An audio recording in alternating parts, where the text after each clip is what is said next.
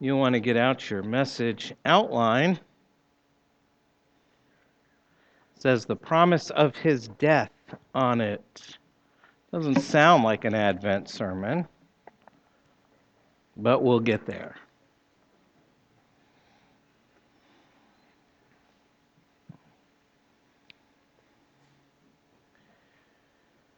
We're actually going to start at the very end of Isaiah 52, starting at Isaiah 52, verse 13, through Isaiah 53, verse 12. So, if you'll turn there in your Bibles, that would be great. And listen carefully as this is God's Word. Behold, my servant shall act wisely. He shall be high and lifted up, and shall be exalted. As many were astonished at you, his appearance was so marred beyond human semblance, and his form beyond that of the children of mankind. So shall he sprinkle many nations. Kings shall shut their mouths because of him. For that which has not been told them they see, and that which they have not heard they understand. Who has believed what he has heard from us? And to whom has the arm of the Lord been revealed? For he grew up before him like a young plant, and like a root out of dry ground. He had no form or majesty that we should look at him, and no beauty that we should desire him. He was despised and rejected by men, a man of sorrows and acquainted with grief. And as one from whom men hid their faces, he was despised, and we esteemed him not. Surely he has borne our griefs and carried our sorrows. Yet we esteemed him stricken, smitten by God, and afflicted. But he was pierced for our transgressions. He was crushed for our iniquities. Upon him was the chastisement that brought us peace, and with his wounds we are healed. All we like sheep have gone astray. We have turned every one to his own way, and the Lord has laid on him the iniquity of us all. He was oppressed and he was afflicted, yet he opened not his mouth, like a lamb that is led to the slaughter, like a sheep that before its shearers is silent, so he opened not his mouth. By oppression and judgment he was taken away. And as for his generation, who considered that he was cut off out of the land of the living, stricken for the transgression of my people? And they made his grave with the wicked and with a rich man in his death, although he had done no violence, and there was no deceit in his mouth. Yet it was the will of the Lord to crush him. He has put him to grief. When his soul makes an offering for guilt, he shall see his offspring. He shall prolong his days. The will of the Lord shall prosper in his hand. Out of the anguish of his soul he shall see and be satisfied. By his knowledge shall the righteous one, my servant, make many to be accounted righteous, and he shall bear their iniquities. Therefore I will divide with him a portion with the many, and he shall divide the spoil with the strong, because he poured out his soul to death, and was numbered with the transgressors. Yet he bore the sin of many, and makes intercession for the transgressors. The word of the Lord. Thanks be to God. Let's pray. Heavenly Father, thank you for making us your people. Thank you for your word. Thank you for the prophet Isaiah and his word to us this morning. Thank you that this Christmas, your word, as always, points us to your Son, our Lord and Savior Jesus. Focus us this morning on your word and on your Son. Help us see Jesus in his holy and precious name. We ask these things. Amen. Amen. Well, about 10 days ago, we went through a remarkable 24-hour period where several famous people died on the same day. Probably won't be remembered as much as the day that JFK, C.S. Lewis, and Aldous Huxley died, made famous by the imaginary conversation they had courtesy of the philosopher Peter Kreeft. It's a wonderful little book imagining what that conversation as they all arrived at heaven at the same time. But still, it struck me that we had all these things happen at one time. Of course, the most famous of the people who passed that day was the American hero, Senator John Glenn. First man to orbit the Earth, one of the original astronauts. At that time, a phenomenal achievement, at least according to the movie The Right Stuff. You should see that movie. It's a great movie. I know we have some rocket scientists, but they don't use slide rules to do that stuff anymore. So, checking with Kirk in the back there. No slide rules there. Yeah, well, they did it with slide rules back then. I was like, wow. So, I couldn't get that thing to work.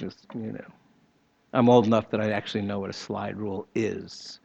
So, at the same time, we lost a few musical stars. Greg Lake, the lead guitarist of King Crimson and Emerson, Lake and Palmer. Now, for those like Frank Wong who know nothing about classic rock and the history of rock and roll, as we discovered earlier this week talking about the sermon, Emerson, Lake and Palmer was one of the early pioneers in the progressive rock movement of the 1970s, along with the supergroup Yes. They developed a whole new genre of rock music, paving the way for groups like Kansas and Toto and Supertramp, and eventually leading to the electronic music of today. We also lost the great voice of Joe Ligon. Who? Not famous, perhaps. But if you've ever heard the gospel, then soul, then R&B sound of the mighty Clouds of Joy, then you've heard the amazing voice of Joe Ligon, one of the great early R&B groups. Moving from entertainment to faith, on that same day, we lost one of the great theologians of the last 50 years, Thomas Oden.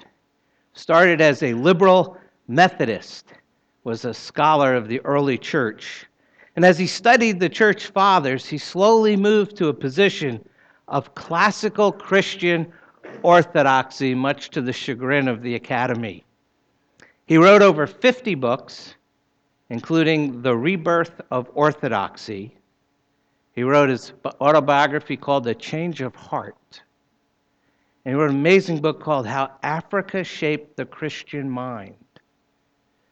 His books on classical pastoral care still required reading at RTS.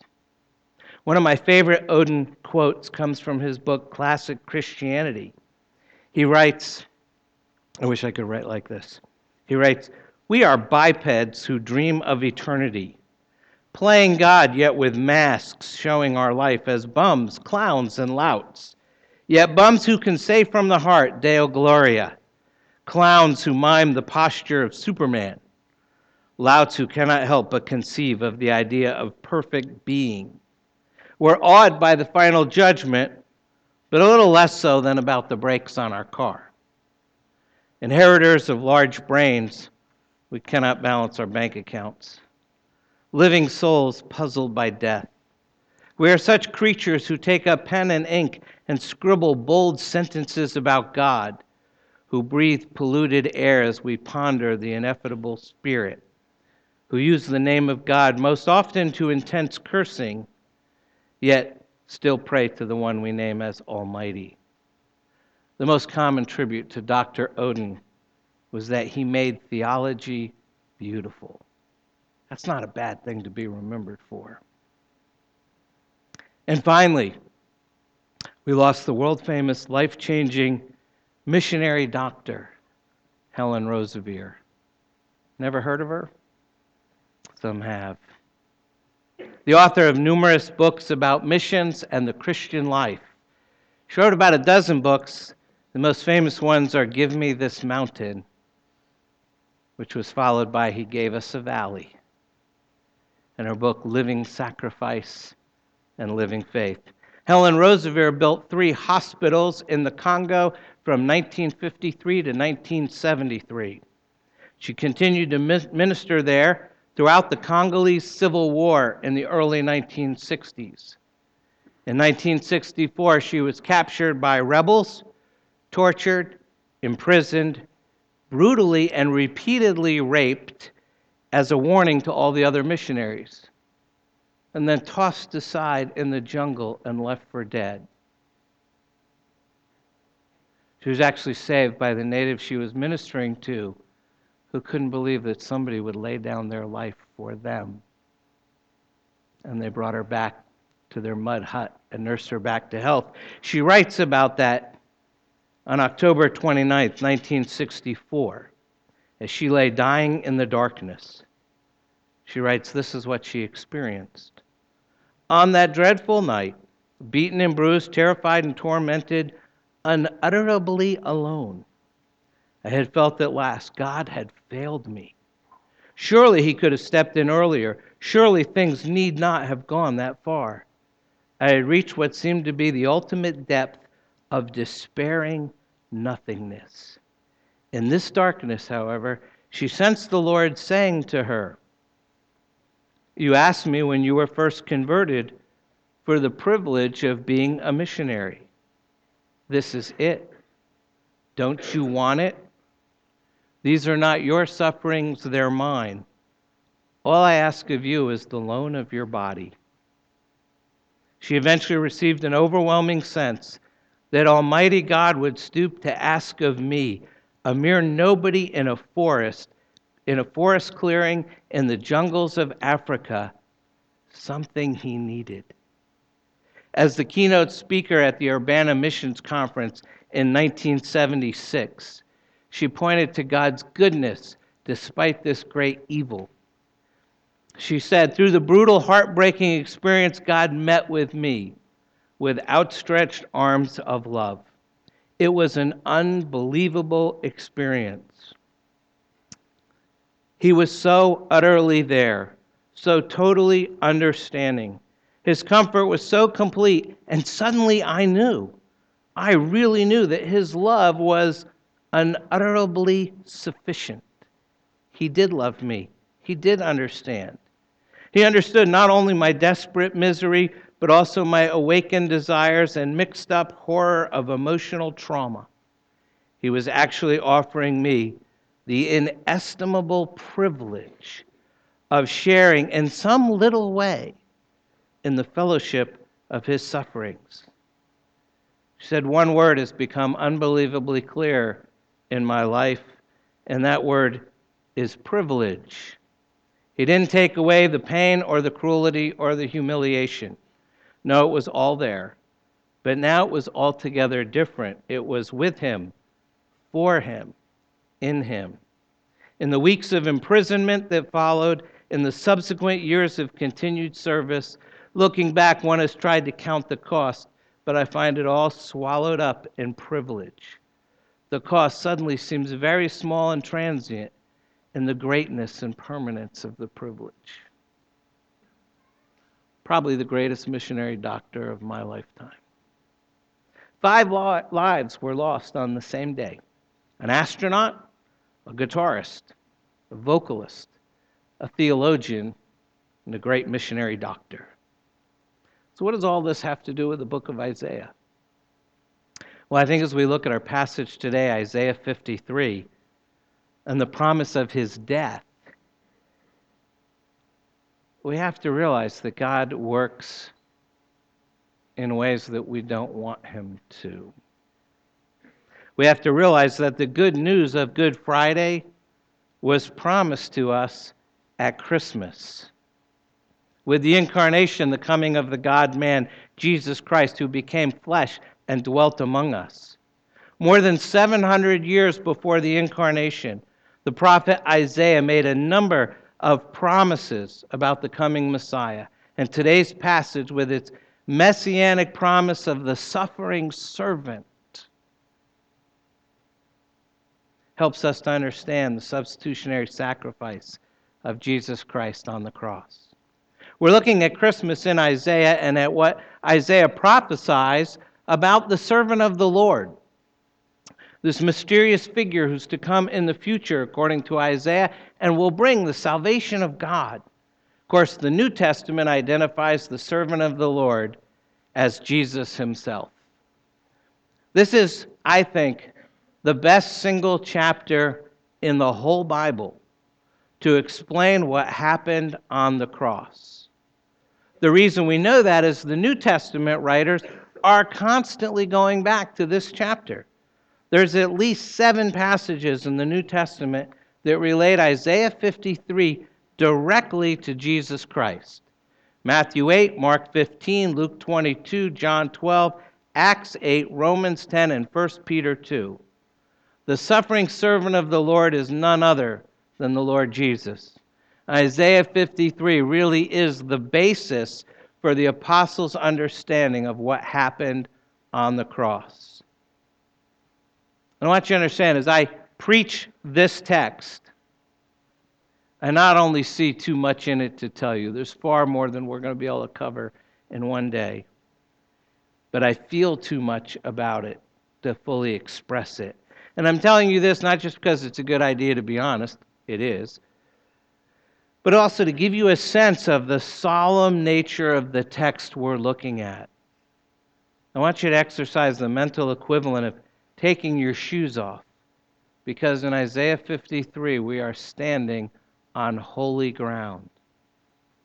There are 5 stanzas of 3 verses each, and I'm just going to sort of give you a bird's eye view of the text, giving you the main lesson from each of those 5 stanzas. 5 points, 5 lessons. There's way more than that in the text, but sort of simplified it for today. First of all, verses 13 to 15, actually at the end of chapter 52.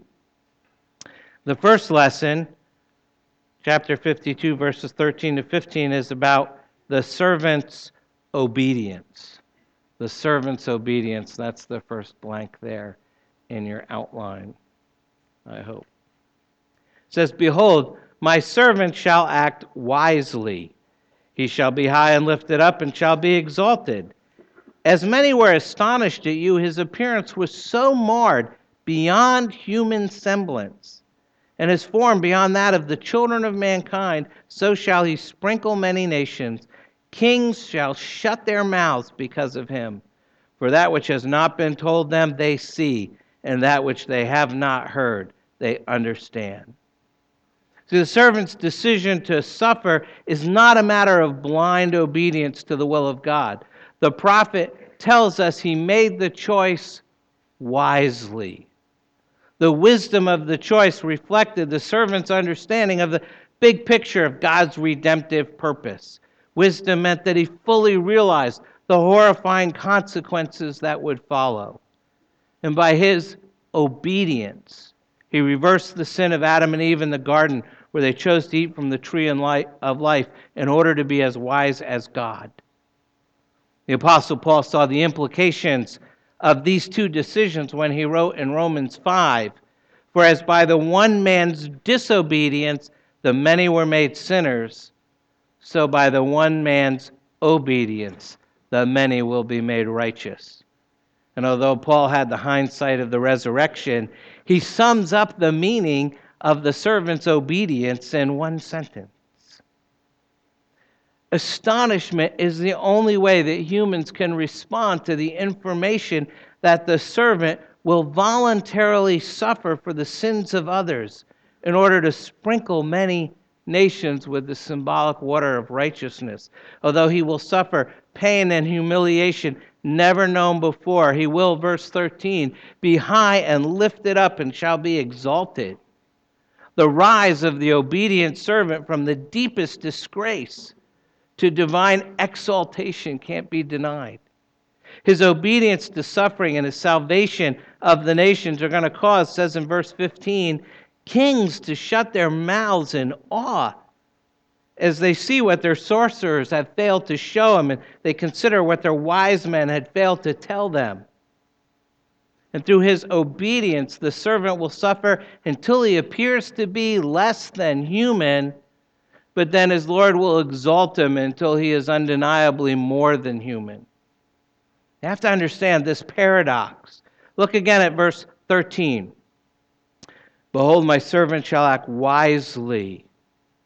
He shall be high and lifted up and shall be exalted." The word wisely means successfully. He will triumph.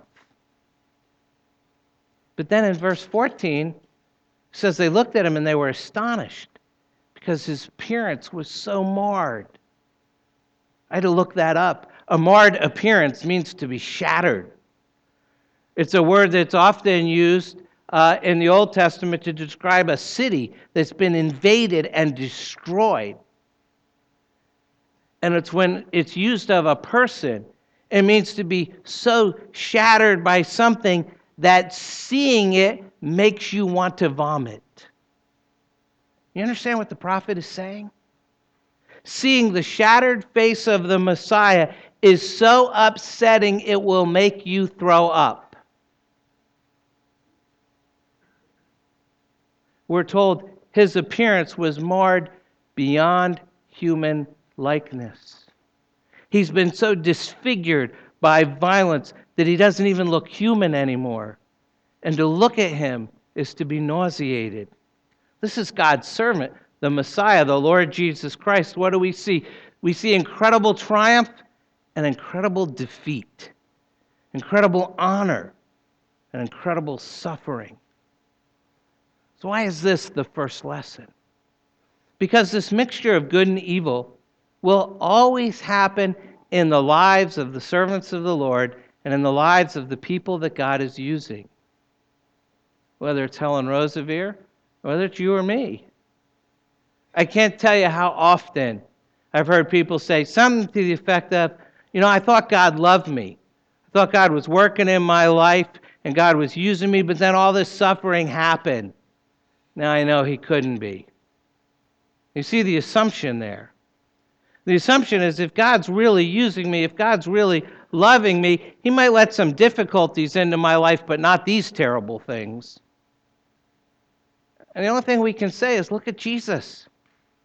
Look, it's an incredible mixture, not only in His life, but look at any of the servants of the Lord. It's always sunshine and storm, success and defeat, joy and sorrow, all mixed together. And the point of the matter is you never really know by looking at your own life why in the world these terrible things are happening. You can only understand the sunshine and the storm by looking at Jesus, because He's the servant of the Lord. Just ask Helen Roseveare. That's how she got through it. Had to look to Jesus. That's hard to tell somebody when they're right in the middle of it, and it's not going well, and they're suffering. It's the best thing we have to offer. It's the only thing we have to offer. In the midst of everything, all we got is Jesus. It's not my wisdom. It's not your wisdom. Anything else. What we have to offer hurting people is Jesus. And this astounding mixture of light and darkness, success and defeat, sunshine and storm is always there in the lives of God's servants. Understand that reality. It's the way it is. Don't say, well, if God really loved me, He wouldn't let things happen to me.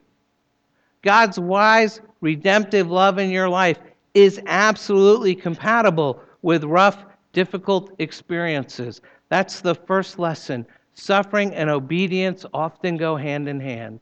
We wish it weren't that way, but it is. And I know of no truly obedient followers of Christ who have never suffered. Maybe there's one out there somewhere, but I've never met him, and I'm guessing you haven't either. That's the first lesson. Moving on to chapter 53, we see the second lesson is about the servant's rejection. The servant's rejection, verses 1 through 3. Who has believed what he has heard from us? And to whom has the arm of the Lord been revealed? For he grew up before him like a young plant, like a root out of dry ground. He had no form or majesty that we should look at him, no beauty that we should desire him. He was despised and rejected by men, a man of sorrows and acquainted with grief. And as one from whom men hid their faces, he was despised, and we esteemed him not. Obedience to suffering extracts an incredible price in social esteem from the servant of the Lord. The depth of his suffering goes beyond belief, so much so that the prophet asks, verse 1, who has believed what he's heard from us? The rhetorical question answers itself, no one. can believe that the servant grew up from such lowly beginnings that his background is likened to a young plant or a root out of dry ground. It's a nuisance and usually cut off. His background is so blighted, no one can believe that he would be the seed of the royal blood in the lineage of Jesse and David. You know, all of the romance around Christmas that time and distance have created around the birth of Christ, they get a strong dose of reality from Isaiah. You know, in this description of the servant as a young plant, a root out of dry ground. Some scholars suggest that Jesus' birth to the Virgin Mary scandalized the family, scarred his name, despite Joseph's gracious act of love to marry her and give her child a name. Jesus never lost the label as the illegitimate son of Mary. Such a young plant would never stand a chance for social recognition. Furthermore, the root out of dry ground may speak of the humble beginnings of Jesus in a wretched little backwater town of Nazareth. Isaiah's description of the background of the servant comes closest to a shameful birth and a low social position. And physical features, in Jesus' time, just as in our time, influence what people think of other people. When beautiful people reveal their emotional insecurities or their moral emptiness, we're surprised because we equate beauty with esteem. Ugly people live with the opposite reputation. Our first reaction to a marred appearance is rejection. Our second reaction is to devalue the worth of that person. And the Messiah is not going to have the advantage of time to communicate the beauty of his person and of his personality. To the end of his life, he'll know the sorrow and grief of being, as it says in verse 3, despised and rejected by men. Like the shock of the hideous face behind the half mask of the Phantom of the Opera. Those who see the face of the servant will hide their eyes. Without ever knowing the person behind the mask, they'll reject him as some sort of lesser human. The sorrow and grief that the servant felt from the eyes and glares meant that he understood this rejection.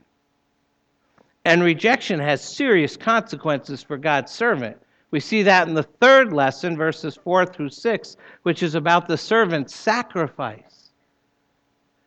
Some of the most famous verses in the Old Testament, although the suffering of rejection deeply wounds the Messiah, the physical beating that he took brings greater despair and anguish to the prophet Isaiah.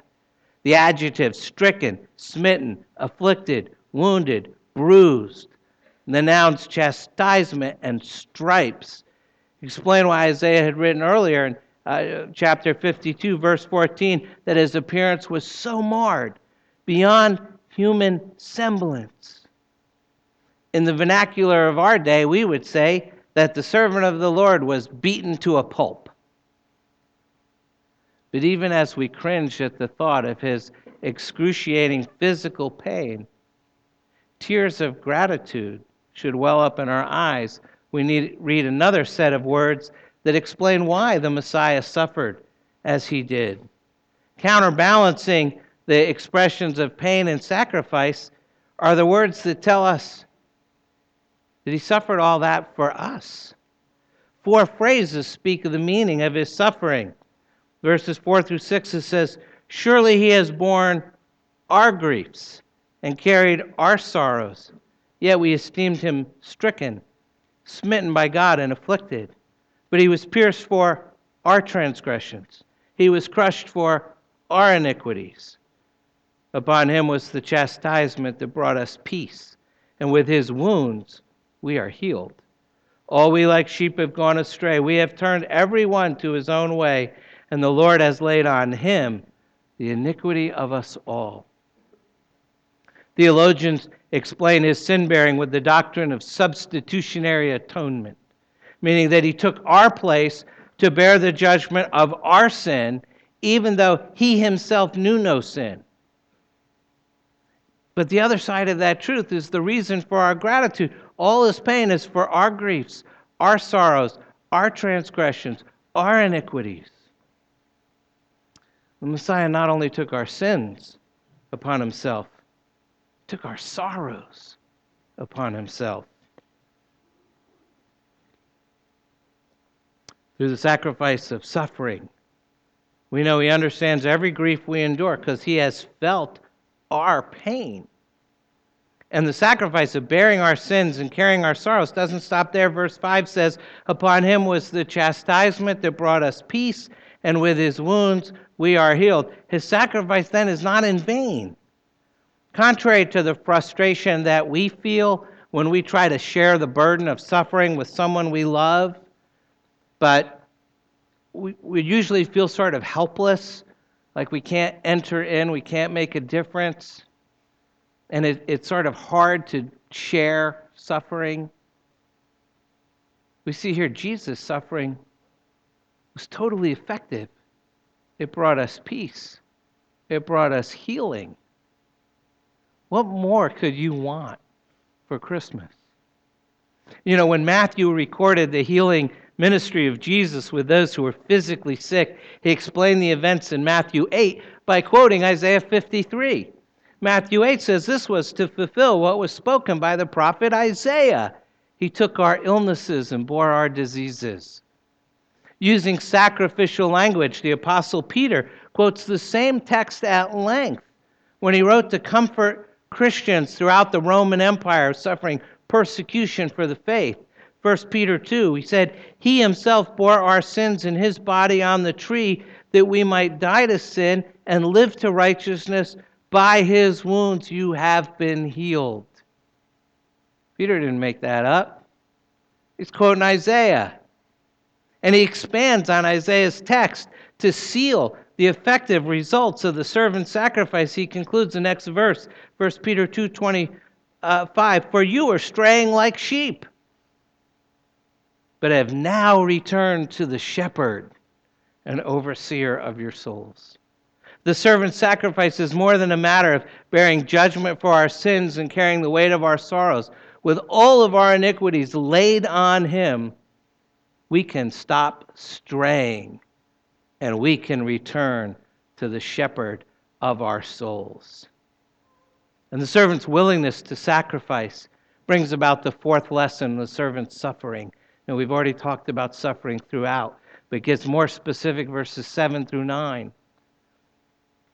He was oppressed and he was afflicted, yet he opened not his mouth, like a lamb that is led to the slaughter, and like a sheep that before its shearers is silent. So he opened not his mouth. By oppression and judgment he was taken away. And as for his generation, who considered that he was cut off out of the land of the living, stricken for the transgression of my people?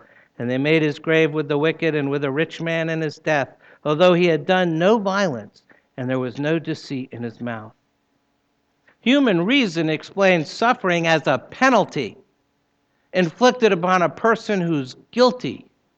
You know, deep within us is this nagging sense of cash register justice. You know, that rings in a crime and rings out a penalty. And as simplistic as that may sound, we all confess. Whenever we suffer, our first question is, what did I do wrong? What did I do to deserve this? Maybe you've said that or thought that. Maybe you haven't. I'd like to meet you. Think of Job, righteous man. He had this question turned on him by his friends. You don't want to be Job's friends. You know, he was suffering, and they're probing and probing for the sin in his life. And when he fails to confirm all their accusations, they basically write him off as a hopeless case. Although they were supposed to be wise, their cash register justice left no room for the suffering of the innocent. And when the Messiah took on all of our iniquities, he also took upon himself the penalty of judgment against our sins. A sacrificial tone has been set. We're likened in this text to sheep who have gone astray. He is likened to the scapegoat that was sent into the wilderness bearing our sins. The Messiah is now likened, verse 7, to a sacrificial lamb going silently to the slaughter, or a sheep lying passively in the hands of its shearers. And paralleling this image is the vision of a courtroom where a mock trial is being held as the Messiah bears his beatings in silence and refuses to confess sins he didn't commit. His accusers become even more aggressive in their accusations until he's falsely condemned, executed as a criminal, and buried, verse 9, with the wicked and with a rich man in his death, although he had done no violence and there was no deceit in his mouth. Historically, Isaiah 53 is the text for Palm Sunday. But beyond this fiasco of a trial is the proof that the servant suffered in silence because of his sinlessness. No person could pay the penalty for the sins of others if that person had his or her own sins. And although he was falsely accused, unjustly condemned, conveniently executed, disgracefully buried, not a shred of evidence has been found proving that he has broken the law by violence or deceit. Suffering in silence is more than gritting your teeth against false accusations. It's the inner peace of innocence that only the Messiah, the Lord Jesus Christ, has known. No one else can pay the penalty for our sin. However, the suffering of God's servant leads to something remarkable, which we see as the fifth and final lesson, which is about the servant's redemption. Servant's redemption, verses 10 through 12. Because another mystery that escapes our understanding confronts us when we read, starting at verse 10. Yet it was the will of the Lord to crush him. He has put him to grief. When his soul makes an offering for guilt, he shall see his offspring. He shall prolong his days. The will of the Lord shall prosper in his hand. Out of the anguish of his soul he shall see and be satisfied. By his knowledge shall the righteous one, my servant, make many to be accounted righteous, and he shall bear their iniquities. Therefore I will divide him a portion with the many, and he shall divide the spoil with the strong, because he poured out his soul to death and was numbered with the transgressors. Yet he bore the sin of many and makes intercession for the transgressors.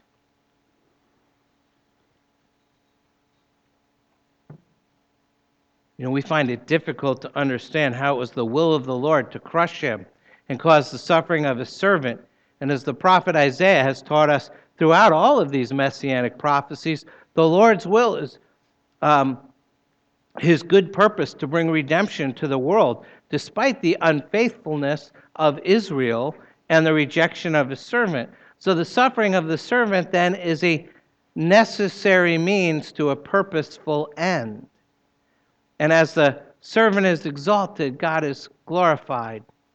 But even before God's will is known, the servant is honored for his obedience and his suffering.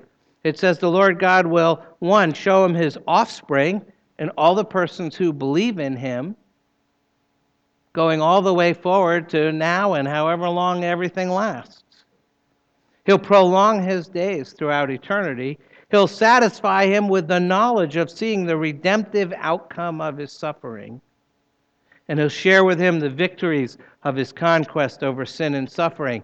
And we will join with John the Apostle to sing Revelation 5, "Worthy is the Lamb who was slain to receive power and riches and wisdom and strength and honor and glory and blessing."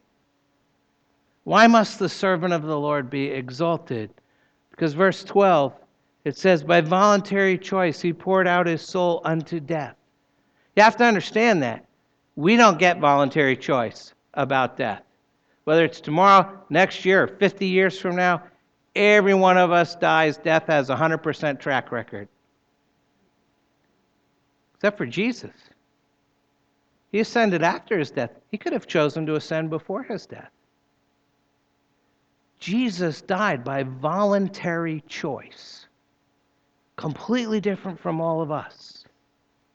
And by his sinless suffering, not only chose that death, but to be numbered with the transgressors. That's us. Why must the servant of the Lord suffer? Because by bearing our sins, he and he alone can be our advocate before the throne of the holy God and our hope for the forgiveness of sins. His sacrifice is the means to our redemption. You know, he tries to explain that to his disciples at the Last Supper. Do you remember the story? They all gathered around. You have to realize there's a couple important things about the Last Supper. It sort of departed from the script.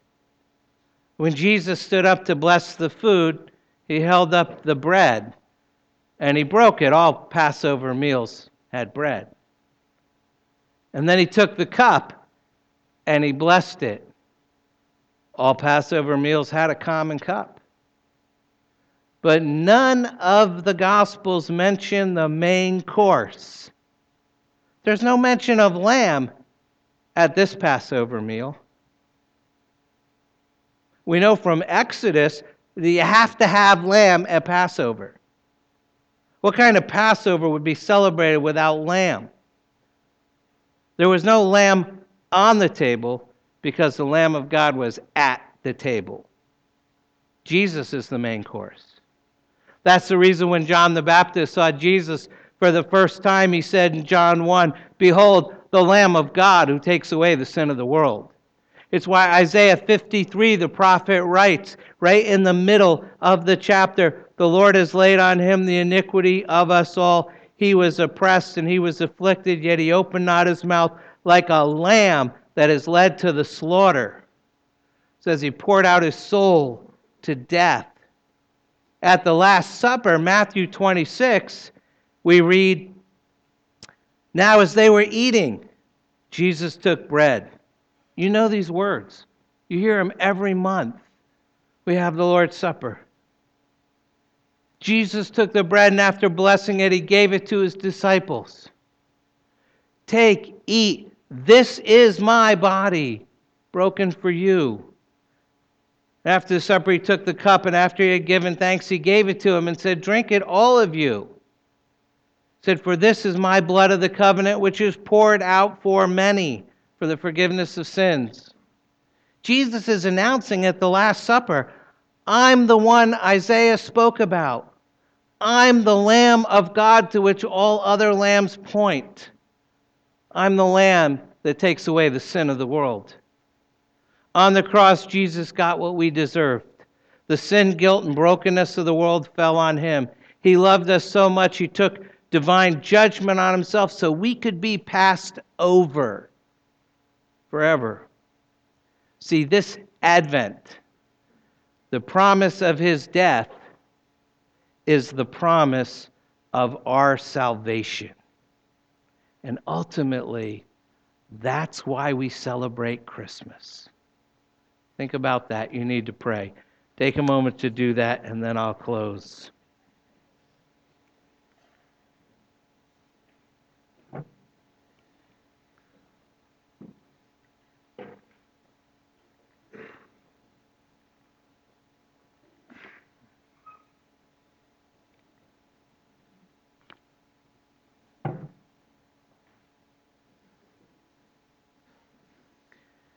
Let's pray together.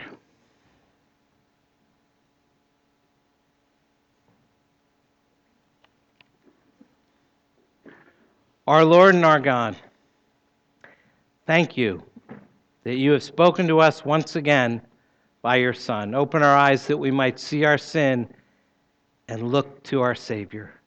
Teach us the surpassing value of knowing Christ Jesus our Lord. Thank you that you're the King. Thank you that we have the promise of your death, the promise of our salvation.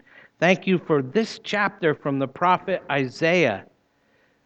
Thank you that it's the most complete, breathtaking, amazingly rich description of what your Son, Jesus Christ, the Lamb of God, who takes away the sins of the world, who takes away our sin, our griefs, our sorrows, our transgressions, our iniquities. Lord, use this to change us. Use this word to help us face suffering. Use this word to help us face sorrow. Use this word to help us rejoice in the promise of our salvation. Most of all, help us to embrace that remarkable wisdom that's revealed to us in the gospel and began on Christmas Day. Lord, we thank you that Advent is the proper time. We thank you that your kingdom never ends. We thank you this Advent in the name of your Son, Jesus, who lives and reigns with you and the Holy Spirit, one God, now and forever. Amen.